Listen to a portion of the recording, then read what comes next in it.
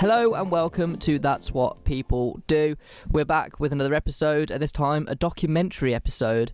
I'm James Kay, and as always I've got Ryan McGowan with me. How are you, Ryan? Hello everyone. I'm good, yes. I mean, we've spent about half an hour trying to get to the recording part because I've been trying to buy a PS5 and now I'm upset because I can't get one. Unsuccessfully. Yeah. It's been an ordeal and there's been no success at the end of the rainbow, but hey, we move. Yeah. I'm alright though. You alright? Yeah, I'm fine. Just living in lockdown life. Yeah. Every day you wake up and you see new variants, new this, vaccine doesn't work, we're going to be in lockdown for 7 years, and I just keep the dread at bay. Easier said than done, I think.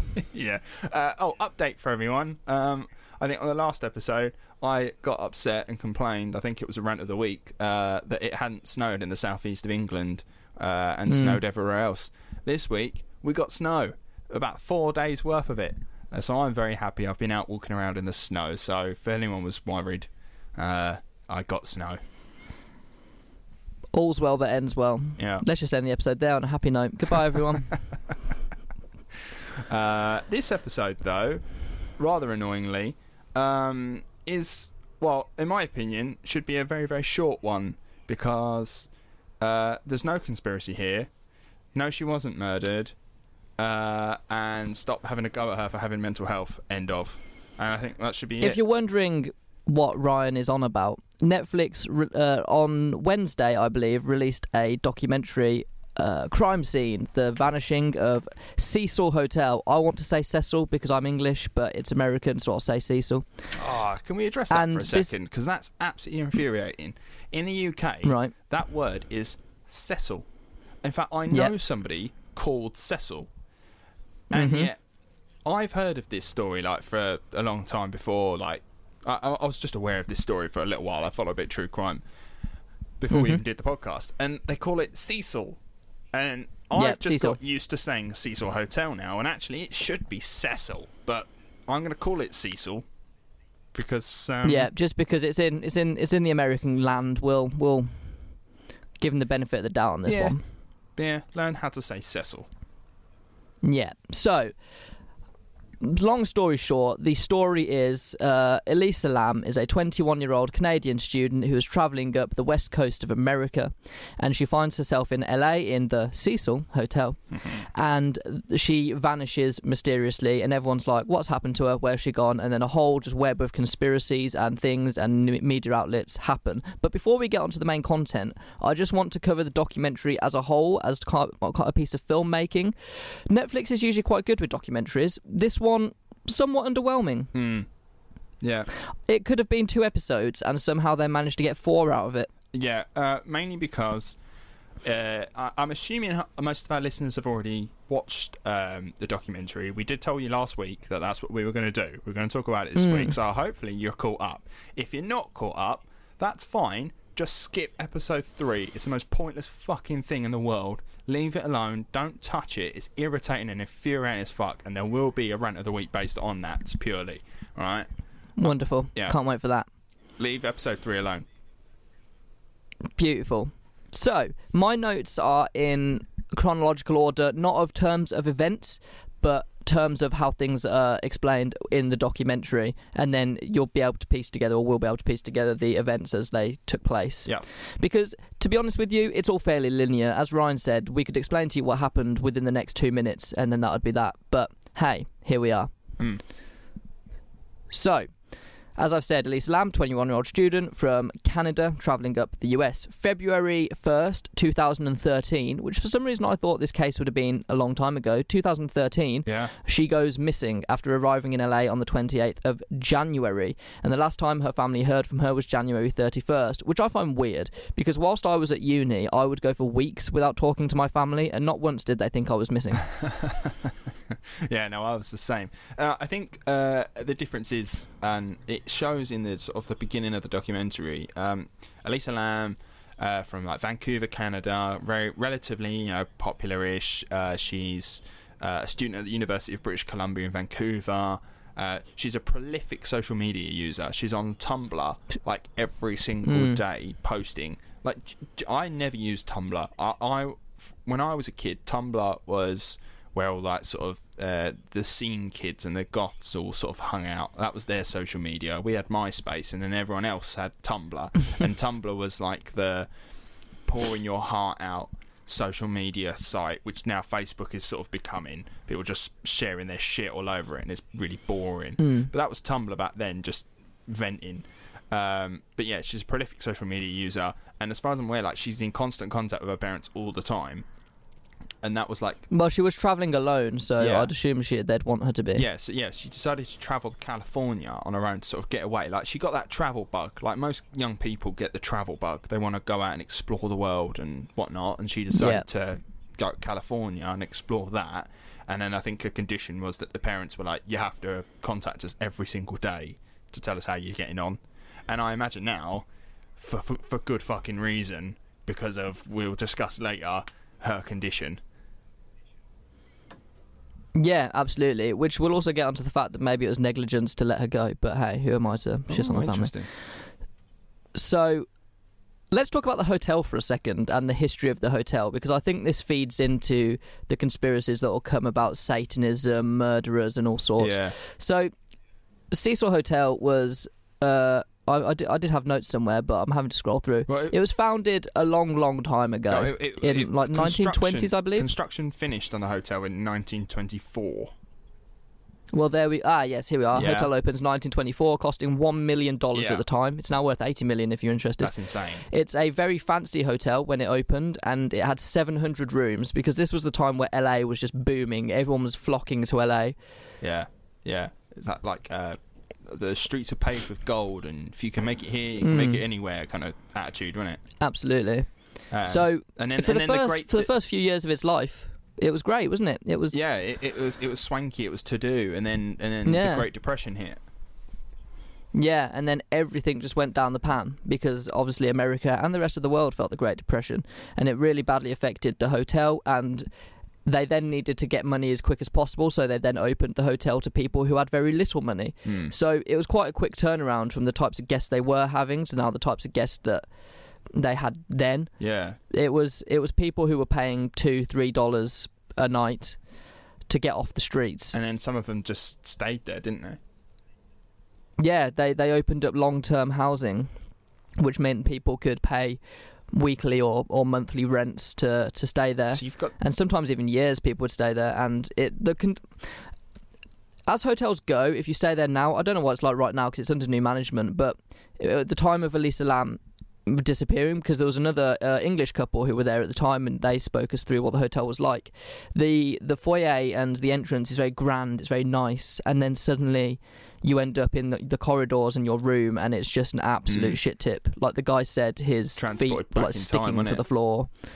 Yeah, That was the bit... needs a lot of TLC. That was the bit for me, like, and he was saying like, how grand the lobby was and whatnot, and he's like, and then you got on the elevator, and then you got into the corridors and like where the rooms are, and you just went back in time, and you're like, oh, yeah. It really needs It's very it old. probably needs knocking down, starting again, to be fair. Oh, probably, yeah. But yeah, you end up having like, generations of people living there, so you've got this weird situation where it's a hotel where people go, and it's a place to stay whilst you're travelling and exploring an area. But maybe the room next to you, someone lives there, and that's their home, and they've been there since they were born. You know? Yeah, It's a weird absolutely. situation. And the hotel, it's situated in downtown LA. I've never been to downtown LA, but it's situated in a place called Skid Row. Fuck If you're yeah. American, you probably know of this. And I'd heard of Skid Row before, but in case you're unaware, Skid Row, it's an interesting history. Shithole. To put it bluntly, yeah, there's a lot of homelessness. People will openly sell drugs on the street. There's murders, rapes. People go vanishing every day. It's what happened. I forget the decade it happened, but the police blockaded it in, and no one was allowed out, and like not many people were allowed in. Basically, they had a homeless problem, and they put them in this area and went, "Well, you can stay in here. We'll just let you do Yeah. whatever you want in here. It's lawless, but you can't come out to the rest of LA." Yeah, Which is pretty fucked. The homeless situation there is actually a tragedy. Like when you think of like, and I think this is true of other like nations, maybe not just our own. But when I think of, and when Brits maybe think of LA, As America as a whole, really, you've got like the East Coast and the West Coast, maybe a bit of the southern states are like relatively nice. Oh, that's kind of cool. We'll go visit there. Middle America, you kind of stay away from that Bible Belt area. But what we think of when we think of New York and LA, California, etc., we literally think of it, and Hollywood peddles this, like the streets are paved with gold. If you can make it here, you can make it anywhere. The American dream, all that sort of stuff. That's what we picture and what we imagine. And what the two British tourists who stay at the Cecil Hotel, that's what they pictured as well. And then they were like, oh, we like to go out walking. And they went out walking for about 10 minutes, and they were like, there's more homeless people here than there are actual people. And it just turns out that it maybe it's a bit of a myth that, you know, Hollywood, LA, it's such a nice area or whatnot. I really don't understand how there's such a homeless epidemic and around that area. It baffles me. One of our mutual friends, Mike, lived in LA for a long period, well, a few years of his life. 7 years he was there, wasn't he? Yeah, he said it was an absolute shithole. But he loved it and he had a great time, but it was a shithole. Yeah, the streets aren't paved with gold. Maybe New York's a little bit different because it's such a... I imagine New York and London are very similar. I've heard that New York and London are quite similar. There are homeless people, but as bad as it sounds, they kind of just blend into the background. Yeah. Also, I don't know about you, but like downtown, if something's labelled downtown, I'm not going there. I suppose their downtown is our East London. Yeah, probably. But yeah, you'd be like, oh, we're going to head like downtown LA. And you're like, oh, you don't even have a name for it. It's just that area that you go to downtown. It just doesn't seem very nice. It's not somewhere I'd want to go. No, not at all. The next Super Bowl is at the SoFi Stadium in LA, held at LA Rams home. So that's next year in 2022. So I now know, if I go to LA to watch the Super Bowl next year, not to go to downtown LA. Don't go there. Fork out a little bit more money and... But I think they're trying to gentrify it, aren't they? So apparently so. Yeah, like Stratford in London now is. The joke is it's up and coming. It's still a massive shithole because I basically lived there when I lived in London, and it's got a really nice shopping centre. You'll probably still get harassed while you're there. Yeah. It's up and coming, James. It's up and coming. To be fair, where I lived in Ilford, awful area, don't ever stay there. We used to come out of our flat to walk to the train station every morning for work, and there'd be police tape around. My friend saw someone get put through a bus stop. Like, it all happens. I remember I wanted a McDonald's after getting off the train one night, and there was a road that I'd never been down. I thought, this looks like a shortcut to the high street, so I'm gonna venture down there and see where it leads me. And I went down this road, and I shit you not, there was just mattresses just lining the side of the road with loads of homeless people sleeping on them, and it was dark, and I was looking around going, I'm potentially in trouble here. But then I just thought to myself, I'm also quite hungry and I don't want to seem like a pussy, so I'm just going to carry on. And I just carried on walking, and there was these like two big guys walking in front of me, like going in the same direction I was, and I sort of hurried up and caught up to them, so I was kind of like walking with them but not walking with them. So I was like within distance of, if someone tries to do anything, I can be like, fellas, a little help. Yeah, it was. I remember walking down because it was like literally a stone's throw from where I lived. I was like, I've never known this was here. Like, I'm fully aware that every time I got off the train, there was gangs around the train station. Like, this was just something I was used to. Weirdly, I never got bothered. My friend got followed a lot, but I never got bothered, and I think it's because I always just have my hood up, headphones in. If someone tried talking to me, I'd just completely ignore them. Yeah. I mean, everywhere has its dodgy areas, and I mean, certainly where I live in my part of Essex, there's some dodgy areas. Arguably, I live in one, but it turns out even LA has a dodgy area. Yeah, but and it's really, really dodgy. Skid Row is. Don't go there. It looks just... Because when people got released from prison or mental institutions, they would literally be dropped off in Skid Row and they'd be like, see ya. Yeah, that's the bit that shocked me when they said that like people straight from prison, they just get dropped off in Skid Row. And then that's why like the Cecil Hotel became a place to stay for a lot of people because it's just so cheap. Yeah, absolutely. And also, I don't want to link being poor to crime, but there is... generally rich people do crime as well, but they just don't get caught because the system's corrupt. But generally in the hotel there would be murderers staying there. There would be rapists. People would die in the hotel. I believe the hotel manager, we'll talk about in a little bit, said that while she was working there was at least 80 deaths. Yeah. And also there was serial killers that hung out there. I think the most famous probably being Richard Ramirez, the Night Stalker. Yeah. Who said he felt at home there, which I think gives you a general idea of what this hotel is. That's fascinating. The fact that like Richard Ramirez he's gone out, he's done these awful crimes. If you've watched the Night Stalker documentary on Netflix, I would argue it's a better one than what we're talking about today. But I just think it's better made. But the fact that he would do his crimes and then he's staying at the Cecil Hotel, like he's going back there covered it, as someone said when they were describing it, he'd literally go back there with like still blood on him, just walking around in his underpants, and people just ignored it. They just they're like everyone okay, would just be fine because everyone was just getting on with their own business. Yeah. So that's the general gist of the hotel, and this has been happening for years. So obviously people thought there was satanic stuff happening there and it was all haunted and what have you. And this was the hotel where a 21-year-old female student travelling alone found herself, because it was a cheap room. Yeah. Not really an ideal place for a young woman to be alone. So on the February 1st, she's reported missing. No one knows where she's gone, and obviously police swarm the scene. There's about 18 detectives, I think, that get involved straight away because they're just desperate to know what happened to her. They check her room.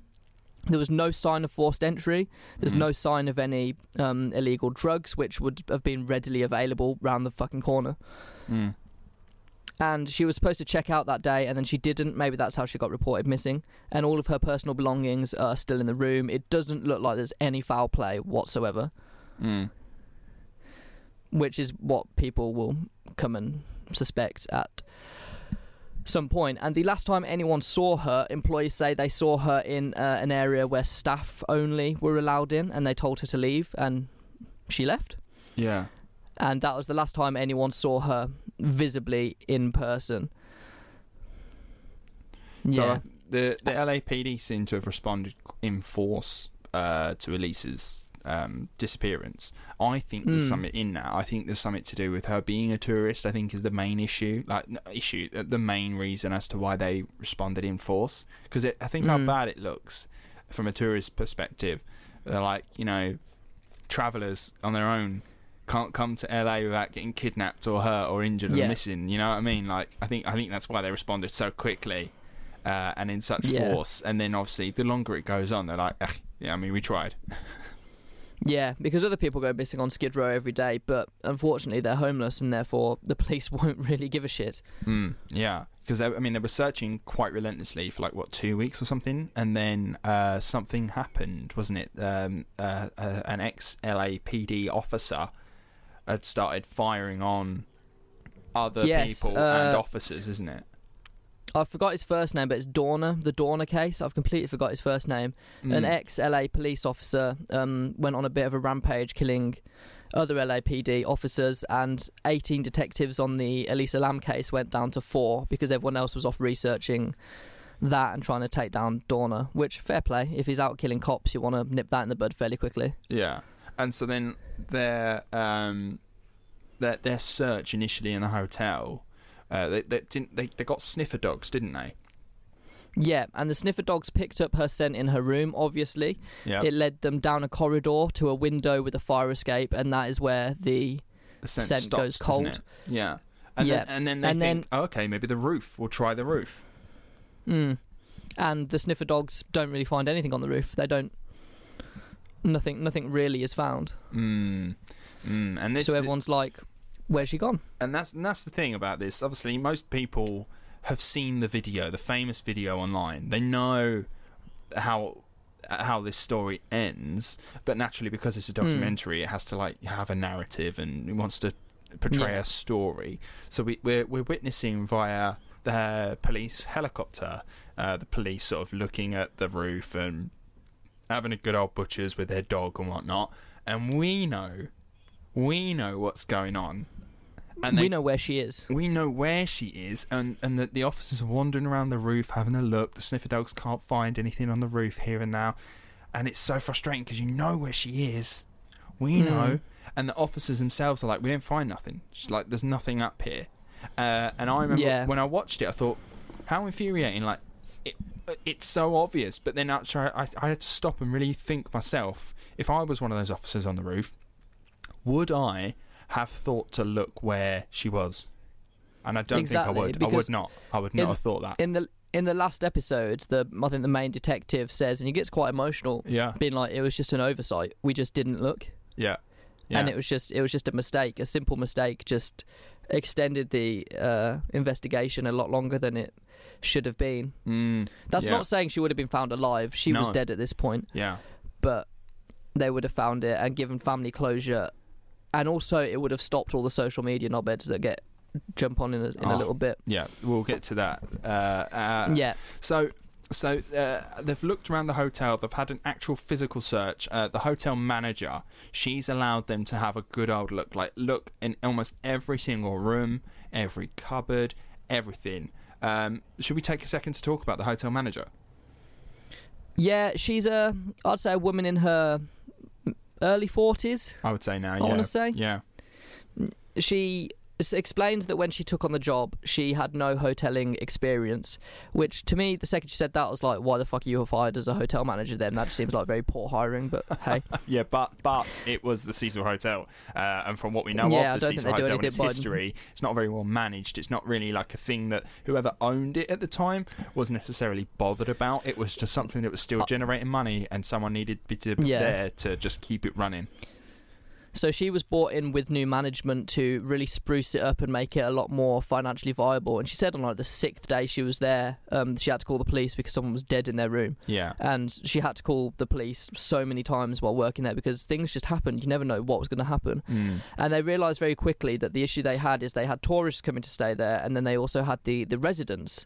And they needed to try and find a way to separate these two because it was really damaging business, because the fact that tourists could then be mingling with drug users and murderers and what have you, ex-convicts. So they separate the hotel in two. They have the Cecil Hotel for the residents, then they have Stay on Main for the tourists. And Stay on Main is a different entrance to the side, and it's all really quirky, it's orange, it looks really vibrant, like, oh my god, young travellers, come stay here, cheap rooms. And they separate it so you can keep them separate. I must say, having stayed at some hostels, particularly around Europe, within the last year as well, when I've had a few travels, I've stayed in some hostels that are like hotels.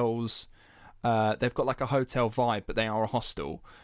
It felt and looked like that, and it was similar to that for me in my experience. And do you know what? I was looking at it and I thought, do you know what? It doesn't look too bad. It looks okay. Like the sign looks, very what you would imagine a hostel hotel thing looking like. The lobby / foyer. It's colourful. It's got spruce of orange here. It's quite modern, young looking. It looks fresh. And I thought, do you know what? My initial thoughts, because obviously we messaged each other before I managed to watch it, because you watched it before I did, and you were saying, let me know your thoughts on the hotel manager. So I thought maybe there was something up with her. And initially I was a bit like, you do seem like you're a bit out of your depth. She'd been the manager of the Cecil Hotel for 10 years, from 2007, finishing in 2017. And she did seem to... I got the impression maybe she felt she was out of her depth almost immediately. She just had no fucking clue what she was doing. She's literally winging it from the start. But it does seem that what they did relatively well. Like, just the cosmetic stuff that she mentioned. We had no money to like spruce the place up properly, so we just did a bit of cosmetics, repaint it, change a bit of decor, and I think she did relatively okay with that. I think the main issue, which does come up in the documentary, is the living conditions for the residents. You've got residents that are paying almost next to nothing in terms of rent to live in this Cecil Hotel next door, and then that also naturally attracts... And I'm not... this is not me bashing people in poverty and whatnot. However, there does seem to be some sort of link with poverty and crime. And the people that are living in the Cecil Hotel, I'm sure generally a lot of them maybe are good, upstanding members of society. But there does seems to be an air of criminality to a lot of the people that live there. And unfortunately, they live in and around the hotel in various different rooms. And now there also are hotel guests that want to explore the city of LA, which I'm sure is absolutely lovely. And now they may be put next to someone who's a drug dealer, or there's some sex work going on and stuff like that. So she was trying to figure a way of how to separate them, which they tried to figure out a way. Residents were staying, I think, on, was it 1, 2 and 3rd floor? Yeah. And then it was hotel guests, and then right at the top was something else. I think it was 1, 2, 3 residents, and I think it was like another 3 or 4 floors of just hotel guests, and I think the rest of it was more residents. Yeah. And that's the thing with the Cecil, because they interviewed a guy that stayed there in the 70s, 80s, 90s, and he said the higher up you go, the worse kind of the people are, the more the crime is. You don't want to go to those top levels. Reminds me of the film Dredd. You seen Dredd? Yeah, exactly that, or The Raid. Yeah, The Raid. Yeah, I could picture Judge Dredd entering the lobby of the Hotel Cecil and just sort of making his way up to the top with Mama and like taking them all out, and they're throwing people off the top or putting them in tanks and shit like that. So they seem to have done a relatively okay. Like the manager seems to have done a relatively okay job with separating guests from residents. However, there is one main issue, or in fact, there are 2 main issues. The apart from the stairs to get to your rooms and level and floors, there are 2 elevators. Now, one of them, just by default, tends to be used more by the residents. The other one tends to get used a lot more by the tourists and guests. However, that is not exclusive, and they do intermingle now and then, and it does happen. And that's where the problem somewhere lies, is that unfortunately the guests and the residents quite often intermingle in that sense, which is not what the hotel manager wanted, but it does happen. No, you could be there on your hotel on your holiday with your suitcases and what have you, and you're in the lift with someone off their nut on LSD. Yeah. And so once the hotel manager has allowed the police to have a good old look around the hotel with the maintenance manager, who for some reason, not that there's a problem with this at all, but only speaks Spanish. So I imagine that might have been maybe a bit difficult for the hotel manager to maybe understand, what's going on with the hotel, maybe, because the amount of times she's like, there were police in the hotel and I had no idea, and I'm like, you have no clue what's going on in your own hotel half the time. But so the police have had a good old search, like checked almost every nook and cranny. They've been in the room that Elisa Lam was staying in. They've looked on the roof and everything, and they've got absolutely nothing. So the only other option was, well, have you got any CCTV? And it seems that the hotel doesn't have any CCTV. In fact, the only CCTV they have is in the elevator. And the entrances to the hotel. And the entrances of the hotel. And that is the only time we're able to see Elisa Lam, and in fact is the last time we will see Elisa Lam, and then we go onto the famous elevator capture footage. Yeah, which, if you haven't seen it, if you haven't watched a documentary and this is your first knowledge of this case, type into YouTube Elisa Lam lift footage and it will come up. It's about a 3-minute video. Yep. And it's weird. It's really, really weird, and it's creepy as fuck. Well, I have it sort of. I tried to, because I'm aware that obviously there'll be some people that haven't watched it, and it's one thing for us to just sort of say, oh, it's weird, it's creepy. Definitely take the time to watch it alongside us. Like, get YouTube up on your computer or your phone or whatever, and have it on, and then just be listening to us at the same time. But if you can't, I'll sort of try to explain it a little bit. So this is how it sort of goes. She walks into the elevator, and she presses every single button on the middle column of the control panel. Like, from top to bottom, she presses every single button. And then she's standing there relatively calmly. Just, it almost looks like she's waiting for the lift doors to close. Then she pokes her head out the elevator, and she looks both left and right real quick. And then sharply she goes back into the elevator again. Almost like she's seen someone. She goes into another corner, like she's hiding. Yeah. It looks like maybe she's seen someone she didn't want to see, and just sharply just jolted back into the elevator, and she's now hiding. What I'd say is around the corner. That corner being the area where the control panel is, where she's pushed all the buttons, and it looks like she's hiding there. And that's the bit that's really sort of creepy. It looks now like she's scared. And then she keeps looking outside the elevator, and she's looking to her right down the corridor.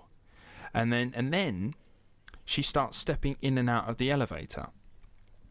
Like and again, she starts pressing some more buttons, acting very erratically. She's like waving her hands around, and it looks like she's talking. Like I'm a handsy person when I talk.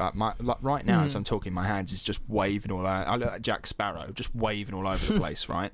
And that's what she's doing. So it looks like she's communicating with someone or something. But the way she does it, her fingers are almost like contorted, and it also looks like she's reaching for something.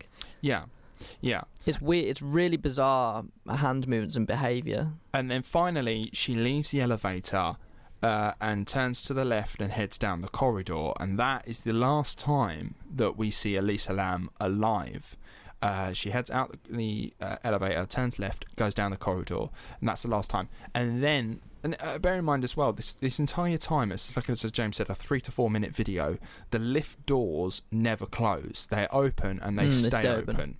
And then as she leaves, the lift doors close and then open again, close. The next time they open, it's now on a different level. And that's the last known footage of Elisa Lam. And that's bizarre behaviour from a lift, because lifts don't do that.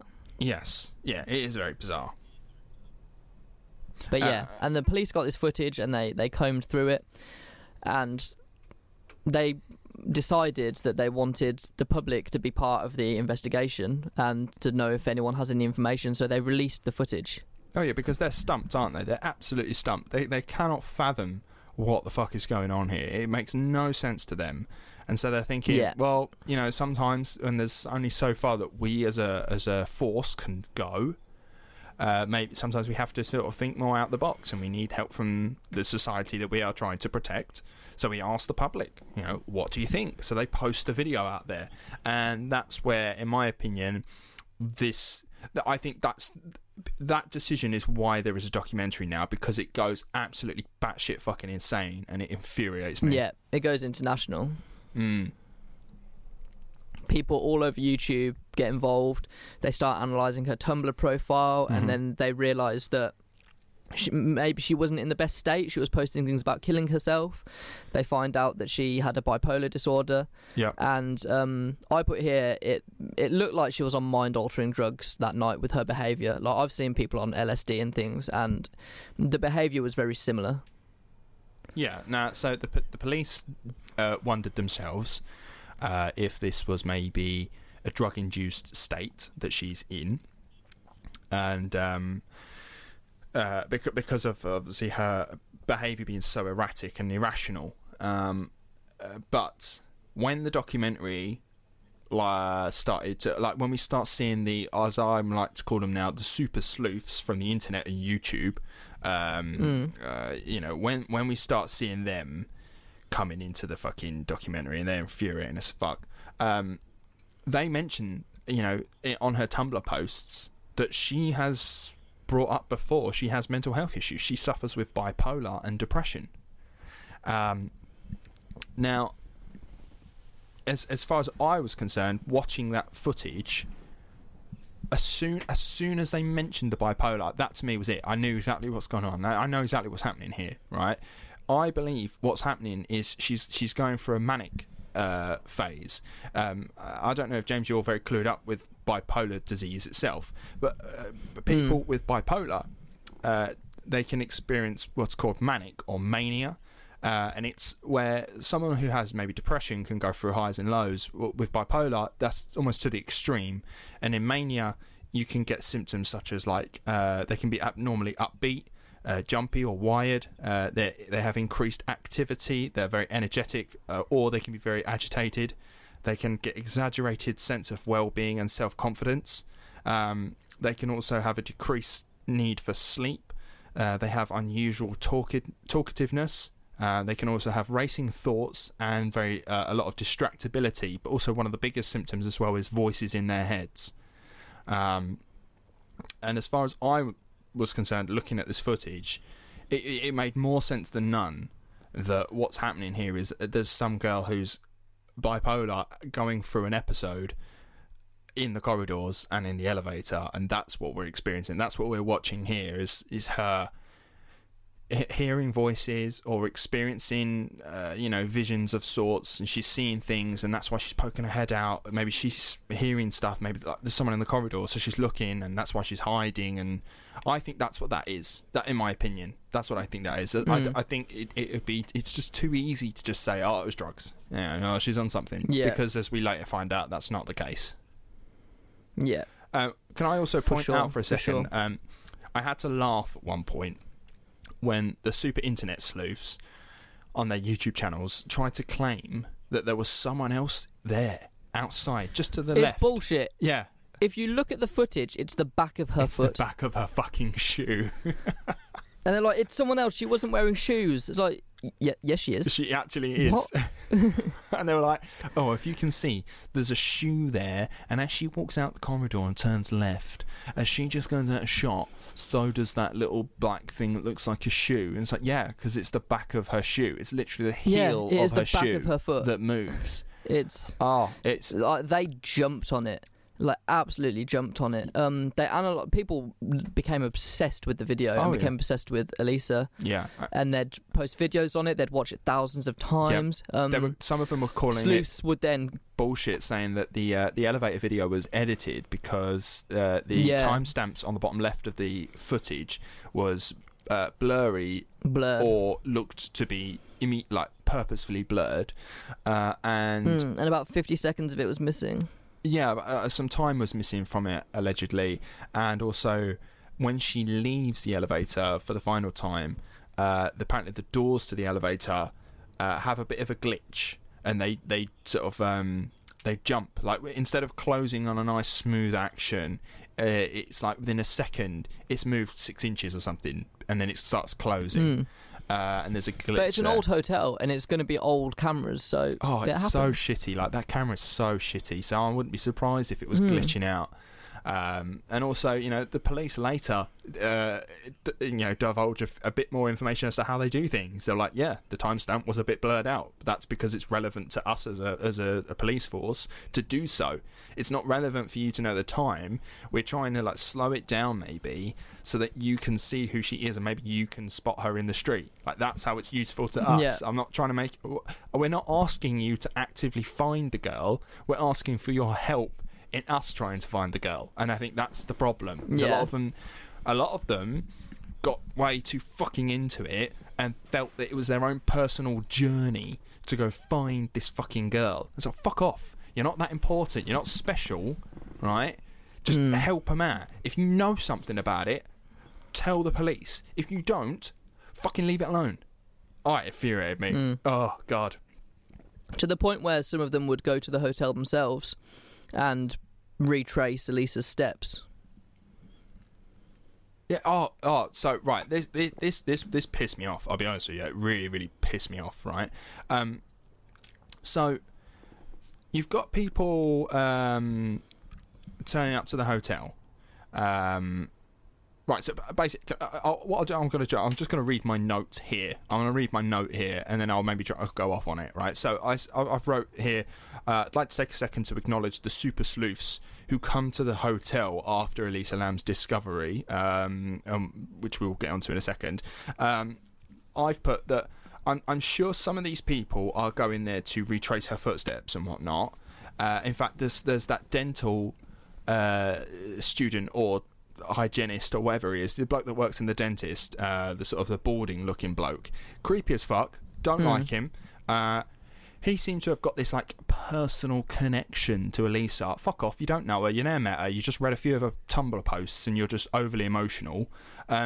Him and some other people are going to the hotel to retrace her steps and whatnot. Okay, it's a bit creepy, a bit weird. I can kind of understand it. If you're a medium, maybe, and that's what you want to do, fair enough.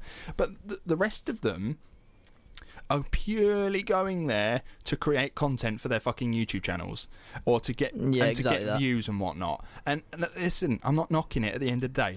We have a podcast in which we talk about, people that have done some bad things, people that have gone missing. We've talked about loads of negative things about people. However, we're not actively trying to find someone or trying to find answers. We're just telling you what people do. It's completely different. So what irritates me is these people are trying to make this content to make themselves look like they're doing something better, or it really fucks me off anyway. But yeah, like they're trying to rescue her or something. And I'm looking at you, like John Lorden, the man who touted that she was a bioweapon brought in to spread TB to the homeless population. Like, fuck you, and fuck all of you who like try to make like some stupid fucking conspiracy theory out of it. Do you know what? This should have been a run of the week. We'll get onto one later when I talk about mental health. But fucking infuriating that like. Who is this fucking John Lorden? I looked on his thing. Now, fair dues to you, mate. He's got over 100,000 subscribers on YouTube. That's pretty good. Like, I think that's a silver plaque for YouTube. Well done. However, I haven't looked on much of his videos, but you're actively on this documentary because you made entire content shit. Like, you vomited content onto your YouTube channel over this girl.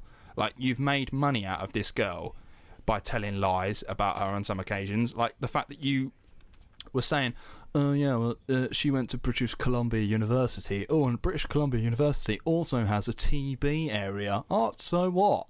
So what? Because there's a breakout of TB later on in the homeless community in Skid Row. So then they go, well, because there was a TB unit over at British Columbia University and she herself was a student at British Columbia University, therefore she was a TB bioweapon that knew too much about herself so that the USA government had to take her out. Get fucked, man. Like, you actively put out content saying that shit to lots and lots and lots and lots of people. You are irritating.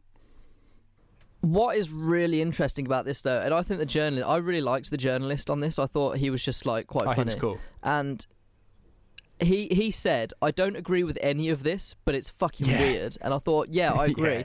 In the fact that she was seen in a bookstore earlier, a day or so before she went missing, buying some books.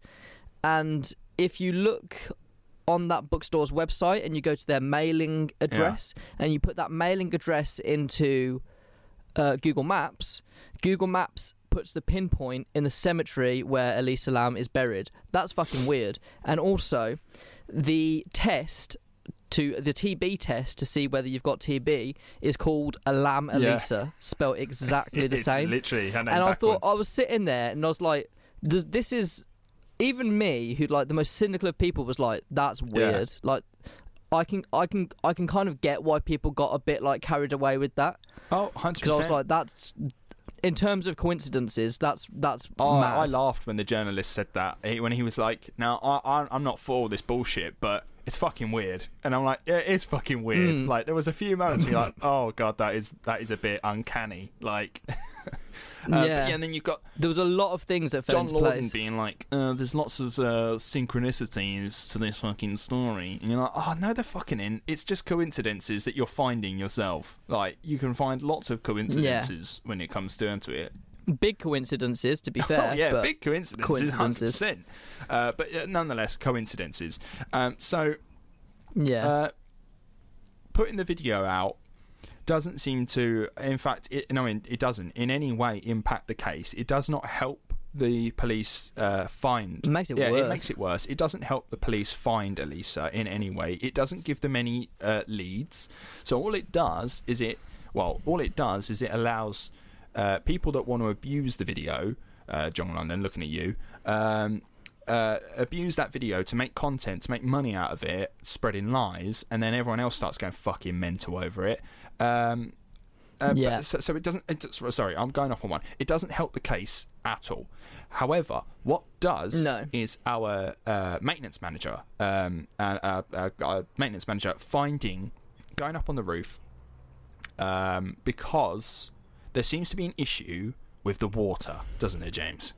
This is where the British couple that were staying there get involved, and they say they were having a lot of problem with their water pressure, like it was just trickling out the tap, and it was discoloured and it tasted weird. This is right. Now this is the bit I've heard stories that the water in America is full of fluoride, which apparently is in like your toothpaste and whatnot. It's like, I don't think it's that bad for you. Yeah, it's fluoride, but it's full of fluoride and it's going to kill us all. And the water in America is not necessarily that good, right? However, I don't want to malign our British couple who've now stayed at, bear in mind, they stayed at Stay on Main. They didn't stay at the Hotel Cecil. They went and stayed at Stay on Main Hotel. However, if when I turn on my taps, brown fucking water comes out, I'll tell you what I'm not going to do with it, James. Don't drink I'm not it. going to brush my fucking teeth with it, right? I'll tell you what I'm not going to do. I'm not going to wash my hair and my hands and my arse with it, right? Whenever we used to go on holidays to Spain, one of the first things you do when you got to your hotel, you went to the local spa and you bought fucking big litres of fucking water, right? Because we knew if you drank it's better it... now, yeah, but it's better now. Yeah, even now, I still, if I'm in, especially Mediterranean countries, I'll buy like a massive, like 5 litre bottle of water and have that to like drink out of and brush my teeth with. Obviously, we as you say, you always got the trots or like you get the shits when you went on holiday for the first couple of days, right? Because you just weren't used to the water. There'd be like certain levels of different types of minerals and bacteria in it that's not. That's the thing. In England, we're blessed. We are blessed with our tap water. Yeah, oh yeah, very, very clean. But then, even so, when I moved to London, I refused to drink anything that wasn't through. I hadn't gone through a filter first, because London water. This is just my little aside. Hard London water is shit. It's fucking hard water. It's just full of lime scale. Like, it's still drinkable and you'll be fine. But no, thank you. Whereas Birmingham water, where I'm from, is, and I shit you not, this is a fact, the best water in the UK. Oh, is that right? Comes from Wales. Oh, interesting. Really, really nice stuff, and it's noticeably better. Yeah, fair enough. Well, yeah, I tell you now, I would not be brushing my teeth or drinking the fucking water that was coming out of a tap as brown. So to the British couples on there that were saying, oh yeah, it was brown, it tasted a bit weird. Why are you fucking drinking it, even if it looks brown? I don't want to know it tastes funny. You shouldn't even know that it tastes funny because it's brown. Don't go near it. Go buy a bottle of water. That should be your first. You should complain at that point. Yes. So that was stupid. Like silly on you. Like fair daft. Honestly daft. Like I just want drinking But then they water. do complain, and they get moved to a different room, and the same problem proceeds. So the hotel manager says to the maintenance guy, "Can you check it out?" Yeah. So he does. And he decides that he needs to go up to the water tanks on the roof to have a look. And there's 4 water tanks, and the other 3 are fine, hatch closed, no problem. And he goes to the water tank that's kind of at the back, that's a little bit harder to get to, and he looks inside, and he sees a body floating face up, looking at him, and that is Elisa Lam's body. Oh, can you imagine, like, discovering... You can see in his interview that he's lived with that for... He's never going to shake that image off of his face. He just looks so broken, and I feel so desperately sorry for him. And he's come across dead bodies before at the hotel, remember? Like, I think it was at the 6th day in for the new manager. He come up to him and was like, yeah, there's a dead body in that room. Like, he's seen dead bodies before at the hotel, and this one has got to be one of the worst almost to, like, come across. Because she's been in there for about 2 weeks. Yeah. And... yeah, her clothes. She was naked, and her body would have been bloated. Oh god, yeah, it was white. Apparently, it was like white as a ghost and a bit bloated. The roof on the tank wouldn't have been off, pleasant. And and her clothes were at the bottom. This is an important detail. Her clothes were at the bottom of the tank. Yeah, and she was at the top floating. So they find Elisa. Tells the manager, and they call the police, don't they? Yeah, and they found her. And obviously then people start... Because this is an important detail which really fucking triggered a lot of the conspiracy theories. And to be fair to them, at the end, the guy you don't like, he apologised and said this was the detail that really threw me off. Oh, he did, yeah. He apologised. I will address that. John Landon, whatever the fuck his name is, he apologises for doing the shit he did in peddling the lies he peddled. However, I still don't like you for doing it in the first place. No, for sure, but...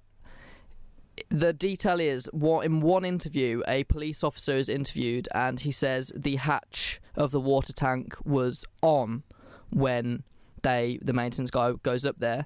However, that was a mistake. It was a miscommunication, and the hatch was off, because people were like, how the fuck could she put herself in there and then close the hatch behind her? It just wasn't possible, because the water level would fluctuate, and once you were in, you weren't getting out. It was impossible. You could tread water until it rose, but it's not doable. So this is why people thought that she had been put in there and killed, and someone had closed the hatch behind her. All of this would have been covered up if they just went to the maintenance guy, what did the hatch look like? And he would have gone, it was off. Yeah. I mean, it would have solved everything. They were like, oh, this lid like weighed like 20 pounds or something. Now, yeah, fair enough, 20 pounds is heavy, but it's not immovable. You can still pick it up. Like, even someone who's not got much, like, I don't know, muscles, or is not very strong, can lift something that's worth 20 pounds. It might be a bit of a struggle, but they can lift like 20 pounds. So even the idea of the roof lid being on still wasn't out of the ordinary for me, because there's no reason why, like, I'm not being funny, James, but like, you ever been like in a swimming pool, and like you're hanging on to the edge, like to the edge of the pool, like you can pick yourself up quite easily because you don't weigh so much. So like, there's no reason why, like, as far as I was concerned, like, she could put half in the water, picking herself up, like on the roof of the hatch where she was in, and I don't know why she couldn't maybe have dragged the roof over or whatnot. So that, to me, even then, I was like, well, it's still possible. It's still possible. Yeah, definitely still possible. And I think the key bit of evidence that they missed or ignored and refused to believe was that she had some serious mental health issues. And I believe that was how she was able to do the things she did. Like, even if she had put the lid on, as it was being potentially reported, I believe that in a manic phase, she maybe could have done that. She could have. I think she could have. Yeah, I don't think it's out of the ordinary. So her body goes off for autopsy, naturally. The autopsy results come back a long time after, and there's no evidence of sexual assault. There's no drugs in her system. Nope. But this is the important part, the toxicology results. There are no illegal drugs in her system. However, they looked at her medication records of things that she had to take for her bipolar depression and things, and they found out that there was a lack of drugs in her system. Yeah. So which is huge. She's not taking her medication properly. If at all. Yeah. She's just not taking her medication that is being used to control her bipolar and depression. Yeah, for sure. But before this, sorry, I'll skip something. This is really important. There was a man named Pablo Vergara, and he has an online presence called Morbid, where he does death metal music. And I won't lie, his videos are fucking weird, scary, and even he says, I take it too far sometimes. He looks creepy. Morbid. He was at the hotel in February 2012, 1 year before Elisa was there. However, I was to say everyone, a lot of internet sleuths and people on the internet decided that he was there at the time and he was the murderer. Yeah. They just decided it over the internet, and they began hounding him, saying, you've killed her, we're going to kill you, you're going to get what's coming to you, to the point where it drove him suicidal. Yeah. And Morbid, as his stage name suggests, is a rather morbid kind of guy. He likes morbid things. He's a death metal musician from Mexico, and because he dresses rather differently to a lot of people and makes music that many people would consider to be not music, he must be the murderer. He must be the man who killed her. There's absolutely no evidence in any way to suggest, one, he was even there at the time. Yes, he was at that hotel, but as I said, it was like not at the time that she was there. There's no like link there, and just because he makes death metal music, and they're like, it must be him.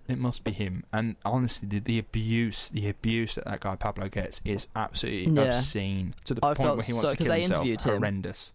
Yeah, felt so sorry for him, and at the end he was like, obviously I've made it through, but cyberbullying's a real issue. 100%. So if you don't have, even if you have evidence of it, don't be a prick to someone over the internet. It's just, you never know the effect it's going to have on the person on the other side. You could, like, your comment, which you think is just like a 5-second comment for you, could be the tipping point of pushing someone over the edge. I mean, it's a wider conversation, particularly in the UK at the moment, with the racial abuse that footballers get online. It's huge, man. Like, I there's a theory, maybe like something of my own, that social media shows humans for who they really are. Like we mentioned they can hide. Yeah, we mentioned it with Diogenes episode. Like, go check out Diogenes episode. Like, that's a throwback. Check out the Diogenes episode. We mentioned Plato's allegory of the ring, which is later on used in the Lord of the Rings. This ring makes one invisible, and then the philosophical argument or sort of thing to talk about there and then is that if a human is unchecked and unwatched, would they sort of behave differently? And the theory is that maybe yes, they would then bow down to their natural desires. They'd do those horrible things. They'd steal. They'd do other things that they probably wouldn't do if they're being observed. And that ring in our world now is the internet. The internet is where you can be invisible and you can do and say what you like and be what you want to be. And most people are dickheads. Unfortunately so. So yeah, Morbid was innocent. He had all the evidence to prove he was innocent. Leave the bloke alone. Yeah, we'll also point out this is pretty much episode 3 territory of just YouTubers being YouTubers. Just spouting absolute shit. And they show a lot of ruining them, other people's lives. Yeah, they show a lot of them over and over again. Like, ruining someone's life. Just touting lies constantly. Like, oh, we heard this, or we heard that, or oh, I have a theory about this, I have a theory about that. It's like, yeah, but your theory is based on fuck all. So stop talking about shit. You've just decided to get views. Just trying to get views and trying to make content. So that's episode 3. Leave episode 3 alone. Ignore it. Go straight to episode 4. Yeah. So Elisa had a lack of medication in her body. She was supposed to take 4 types for things like bipolar and antipsychotics, antidepressants. And a little bit prior to her vanishing, she went to a recording of a TV show in LA, because that's what happens in LA. And she was erratic, and she wrote a big rambling letter to the host, and the security decided that she was potentially a threat, so they removed her from the studio. And in the hotel, she would leave notes for the guests. She'd lock them out of communal rooms. When she got there, she was sharing a room with 2 other girls, and they complained that she was being a bit strange, and they wanted her gone, so she was relocated to a single room. She'd walk down to the lobby and start shouting things, and then just going back up to her room. And obviously at this point, at the end, the family file a lawsuit against the hotel, being like, you had a bigger claim of responsibility over her. But the hotel manager, to be fair to her, says, if we call the police, what are they going to do? We're in the middle of Skid Row, and the police aren't going to come for somebody shouting something in a lobby. Yeah. We have people being murdered here. Like, this is nothing compared to what we're used to. And I thought that's fair. Yeah, I mean, there was a police officer that You've seen so much shit. Someone shouting in a lobby is just another day. Yeah, there was a police officer that said, like, they got a call from the Cecil Hotel, like, every day with something. Yeah. Like, just something, be it like a domestic argument or someone's just wandering around naked or something like that. Like, they got a call, like, every day, at least twice. So, like, someone else is running around screaming and shouting in the lobby. And it's like, yeah, get on with it, move on. Yeah. So people quickly realised that to carry her body, if it was foul play, to carry her body up to the water tank would have been impossible, because they would have had to squeeze through a tight gap and climb up a ladder with her body. And even though she was light, it's not doable. No, it's just not possible. No, and this is the bit. So it raises the how did she get to the roof? So there are two ways of getting to the roof, aren't there, James? There's the door at the top of the building, which is easily accessible. Like, you can get there. However, the door is supposedly alarmed, and when you open the door, unless you have the key, it sets off an alarm down in the lobby. However, a YouTuber does say later on in the documentary that when they went there, they managed to open the door and nothing happened. So there is an argument to suggest, maybe she did go up that way, YouTubers later on go there making content. They find, like, food up on the roof, cigarettes that have been burnt out. So maybe people are going up there and smoking, hanging out on the roof, things like that. Maybe people are doing that. Maybe that alarm is not working, and I would argue it's not. And the other option of getting up to the roof is via an escape route on the side of the building. This is a weird thing in America. We don't see this in the UK. On the sides of buildings, like, just ladders and railings as a fire escape. Fire escape, yeah. And that's bizarre, because I would say that's more dangerous. Because it's easy access to your room. Honestly, right? I remember being a kid watching, like, some American program where, like, the boy climbs up the ladder and he's knocking on the window of the girl that he likes, and then she's like hanging out the window like it's Romeo and Juliet. And I'm not, no, that's creepy as fuck. That's really creepy. Like, anyone could just come up to your window at night and just like, you're just sat in your bed like watching Netflix, and some like creepy git high on LSD or whatever just knocking at your fucking window and let me in by the hair of my chinny chin chin. Like, no, go away. Oh, that's weird. Yeah. Anyway, big. So it turns out this window is just off left to the elevator, right? I.e., from the camera angle that we see Elisa Lam, as you walk out the elevator, turn left, go down that corridor, there is a window, and outside that window is the fire escape, and that fire escape leads you to the ladder. A ladder takes you onto the roof. Now that ladder is it's a lot more dangerous. There's no railings, there's nothing if you fall to stop you falling to your death. So they were saying, well, it can't be the way she got up there because that's too dangerous. And it's like, yeah, but people used to use that route, so that would make sense. But now, because it's dangerous, she'd never take that route. So they were like, no, it can't be that. She wouldn't have gone that way. And you can't get to the roof via the door without setting off the alarm. Therefore, it must be someone in the hotel who has done this. So then it brings on to, as you mentioned, James, someone carrying her or taking her up to the roof. Again, the door must have been alarmed, so they wouldn't have been able to get through there without turning off the alarm beforehand. So the other option would have been to have carried her up on their shoulder, climbing up a ladder, which would have been incredibly hard to do, and then also climbing up the ladder to the water tanks to dump her in the water tank, which again the police concluded as being almost impossible to do, right?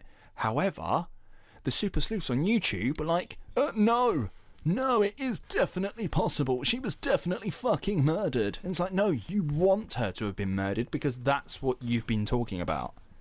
And it sort of alludes to like this issue that we have in the. It's not an issue. Like, at the end of the day, like, we are, as a species, we're fascinated with true crime. We absolutely love it. Like, there's a reason why our episodes on the nasty people, James, do significantly better than the ones who have done nicer things in the world, right? There's a reason why that does a lot better, because we're just more interested in people that have done some nasty shit, like, because it's something that we don't do. Do you know what I mean? We're fascinated by the things that we couldn't do ourselves. Like, I mean, arguably Dashraf Manji is a different one. The bloke carved a pathway for a mountain. I ain't going to do that tomorrow, so that story's more interesting, right?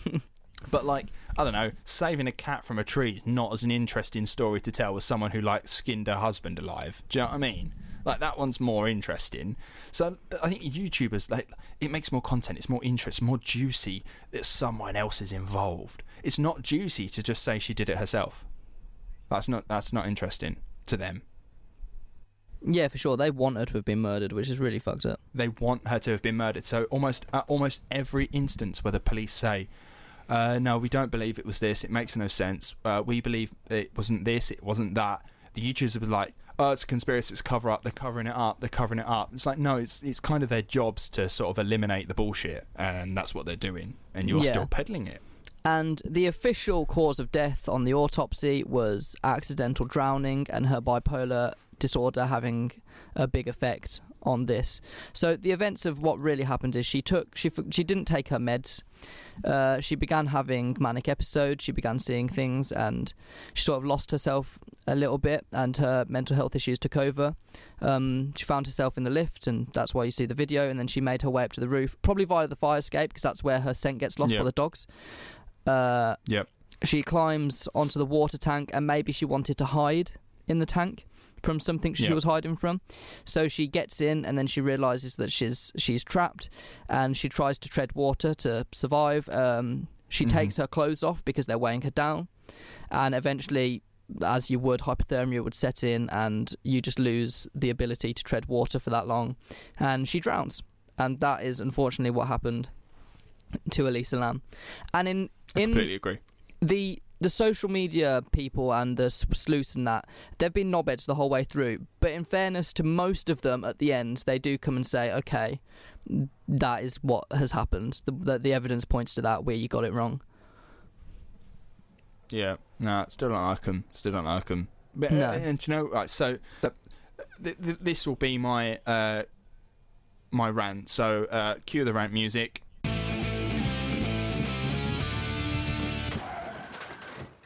When the autopsy came out, that it was an accidental death. So the autopsy was inconclusive for a very long time, mainly because they'd done a toxicology report. There was no drugs in her system. There was no scenes of foul play. Like no contusions on the body or anything like that.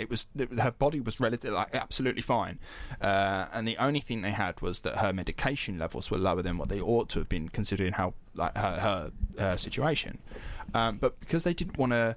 They wanted to make sure that what they had was conclusive, like they could actually say, right, this is what we think, because there were some issues for them. So they delayed the autopsy coming out, and then the YouTubers went fucking mental again. Like, people on the internet went absolutely fucking mental again. Oh, it's a conspiracy. They're hiding something. They're actively stopping us from finding out what's going on. It's like, no, they're actively just trying to do their job and do it properly. And then when the autopsy came out and said it was an accidental death due to her bipolar, that still wasn't enough for them, because it's not the narrative that they want. Yeah. You know? And I think that what really fucks me off more is just the way that they didn't want to believe that it was her mental health that was the issue and that what caused her to die, because that's not something they can understand. And because they can't understand it, it cannot possibly be this. It's what I believe it to be, what I want it to be. And that's what fucks me off. And that's where sort of where my rant is coming from, right? So her Tumblr showed that she had thought about suicide multiple times, right? She's written quite openly about her mental health journey, about her bipolar, about how depression sucks, her highs, her lows. She's talked about suicide on a couple of times. And she's like, if I can just get through today, tomorrow's going to be better, that kind of thing, right? So she has a history of it. And acknowledging it, acknowledging that she suffers with it, but also acknowledging that she really wished that she didn't live with it on occasions. She didn't seem to be comfortable in the knowledge that she'd be taking tablets for a prolonged period of time, potentially the rest of her life. And again, sorry, this is where the rant comes from. This is very, very personal to me, right? So I completely understand where this feeling comes from, right? So, I'm someone who has suffered with 10 years now depression, right? I deal with it every day, right? And when I was diagnosed, I had to sit. Like, I almost couldn't understand what was going on, and then it took me a long time to figure out what was going on in my own head for me to be able to live with it. I was put on tablets for a long time, and I found it difficult to acknowledge that, okay, this is now my life, because the way I saw it, it was an add-on. It's not something I had before, therefore it's something I can just deal with and get rid of. And that took me a long time to realise maybe that's not the case, right? And in fact, I had to deal with this issue of people not understanding it within my own family. It took a little while for my own family to kind of get an understanding of what I am dealing with. In fact, I had to have my own doctor explain to them in as plainest terms as possible what's going on with me. Like, what kind of things am I experiencing and dealing with? Because it wasn't good enough for me to say it. I needed a doctor to actively tell them, you know? So I can understand where this frustration for her came from. And then people online were doing it to her. There's that dentist man, the dentist guy, who has said how he felt so close to her, like a sister, that he'd lost a sister. Fuck off. Because I read almost all of her Tumblr posts, and it's like, yeah, but then when they were talking about how it was her bipolar that maybe it was the thing that killed her, you didn't want to believe it. So you didn't give a shit about her, did you? You know? I think she put it perfectly herself in one of her Tumblr posts. She wrote, when someone tells you they have depression, don't ask them why. And that's exactly what that YouTube community, super sleuth internet people did. They asked why. Because when they said, oh, it was her bipolar, they went, what? Why? They did exactly the thing that she didn't want them to do. And that's what really fucks me off, is that, like I said earlier, when I watched the elevator footage, like, it was clear as day. This is a girl who is suffering. This is a girl who is clearly having an episode, like a mania episode. She's having symptoms. They're going kind of crazy at the moment. And I don't use that as like a derogative term. I just mean that as in, like, they're just kind of going all over the place, right? And she's having an episode, right? No one helps her. And then, yes, she gets out the elevator. She's probably trying to get away from something or hide from something, that she's having visions, or the voices in her head are telling her that something's chasing her. And she thought that was the best option. Climb up the ladder, get to the roof, get away, and then hide in the tank. And then, obviously, it went wrong. And that's where she died. And I just think it's so unfair to... take that away from her. Like, that's how she died. I don't know. It's hard to explain, James. I'm sort of going around in a circle here. Yeah, I get you.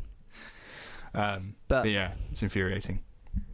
It is indeed. It was a sad tragedy which took her life, and the internet, as it does with most things, just made it a hell of a lot worse. So yeah, man. I mean, like, I completely understand like why she stopped taking her meds as well. Like, this is a girl who openly on her Tumblr was saying how like she just feels in a bit of a rut. She's just at home, just existing. She's just existing. Yeah. And she wants to like feel something and try something new and experience life as maybe it ought to be experienced. So that's why she goes travelling. And then that's why she's like, do you know what? I'm feeling good. I'm going to stop taking my meds. And I did exactly the same thing. I did exactly the same thing when I was on my meds for so many years. I just had to come off them because I was like, I'm feeling in a better place now. And I started to, and maybe, I don't know, maybe she thought the same, maybe she thought something similar. I started to question what was my own reality. I was on medication that was making me feel better, making me feel normal, in air quotes. And then I started to question what was normal, am I supposed to feel like this normally? So I frequently would just come off of my own medication just to see if I could cope with it, and inevitably I'd just have a relapse, because I needed to be on them for a reason. But they numb you out almost. They numb you out to the point where you just feel like you need to feel something. You need to, even if it's awful and crushing, I just need to feel something for a while. And I imagine maybe she felt like that and was like, you know what, I could deal with it. I'll ride it out. And obviously she couldn't. And then we have it, the case of Elisa Lam, open and closed. Yeah, that was it. Case closed, wasn't it? Yeah, it's that's what it was. A bipolar. She had an episode. She went onto the roof. She got in the tank, and it was just an accident. She drowned in there. Like, it's sad, man. It's awful. And yeah, fair enough to all the fucking YouTubers and super sleuths on the internet afterwards apologising and saying that they feel sorry for her and whatnot. And I was like, sod off. Fuck off. I don't care. Yeah. I couldn't give a shit about how you feel about the whole experience. Like that again, I'll refer to him again, that fucking one dentist bloke saying how he got a friend or got someone in British Columbia to like have a live link or film one or the other, film themselves going to her grave in the cemetery just so he could get closure. Fuck off. I hate him. I don't like you. That really wound me up. I'll be honest with you, that really wound me up. I was like, how dare you? Like, how dare you? But yeah, man. Yeah, it was interesting. It's interesting. It's case closed for me. Like, that's been an internet mystery for a long time now. Yeah. And I'm glad it's sort of had a chapter shut. Yeah, it needed it. Yeah, absolutely. If you could rate it out of 10, what would you say the documentary was?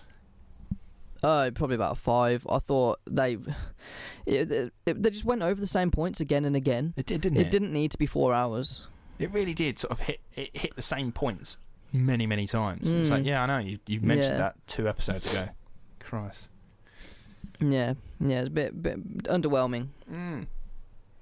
Well, I think it's time to wrap up now, yeah? Yeah. Thank you very much for listening, guys. If you guys have watched it, if you'd like to let us know what your thoughts were on the episode, or on the series, sorry, let us know. Send us a message. Shout out to Michael from Chicago, by the way. Hi, Michael. He's been very helpful with messages and things. It's nice that people get in touch. So yeah, get in contact with us. Like we've mentioned before on the pod. We've mentioned Rowan before. We've been chatting to Michael recently. So hi, Michael. It's good to have you on board. If you have watched the documentary and you'd like to tell us what your thoughts were on it, hit us up. tell us how you get on with that. You can find our social media pretty much everywhere now. Just type in That's WPD almost anywhere on your social media and you'll find us now, which is pretty cool. You don't have to go searching for it properly. We're big time. Eh? We're big time now. Yeah, we're Mr. big Worldwide. time. We're massive. Yeah. I always. Do you know what? We've been doing this. We mentioned earlier. It would be 2 years this year, and I'm still shit at wrapping up episodes. I'm still really bad at it. Follow us on the social media. Get in contact with us if you'd like to. I don't know who we're talking about next week. No, it's my episode, isn't it? I have no clue. No. Who knows? I don't even know. But the week after, we have for definite. The week after, we're talking about Karen Matthews and the abduction of her daughter Shannon Matthews. So that will be in 2 weeks' time. Why do I recognise that name? I've mentioned her on the pod before, but also it was very, very famous in 2008. I think I know the gist of that. Yeah. So we have that coming soon as well. If you'd like to at all help the podcast grow, we do take donations on our Ko-fi page. You can find us on www.ko-fi.com/that's what people do, or on our social media there is literally a link tree. You click on that, it will take you right to all of our links, and you can find our donate page there. That would be very, very helpful. And again, thank you to everyone who has donated to the pod. It's much appreciated. It will help the podcast grow. And yeah, that's pretty much it, I believe. Anything else to add? Just don't be a dickhead to people over the internet, I think, is the moral of this story. Yeah, don't be a dickhead. Like, listen, we all know the establishment is corrupt. We all know that, right? And there is a time and a place for calling it out and having a go at it and being disbelieving. This was not one of them. Believe them. That Elisa Lam is not spreading TB. She's not spreading TB. It's not happening. Anyway, thank you very much for listening, everyone. Let us know what you thought of the documentary and join us next week. We'll see you then. Goodbye. Goodbye.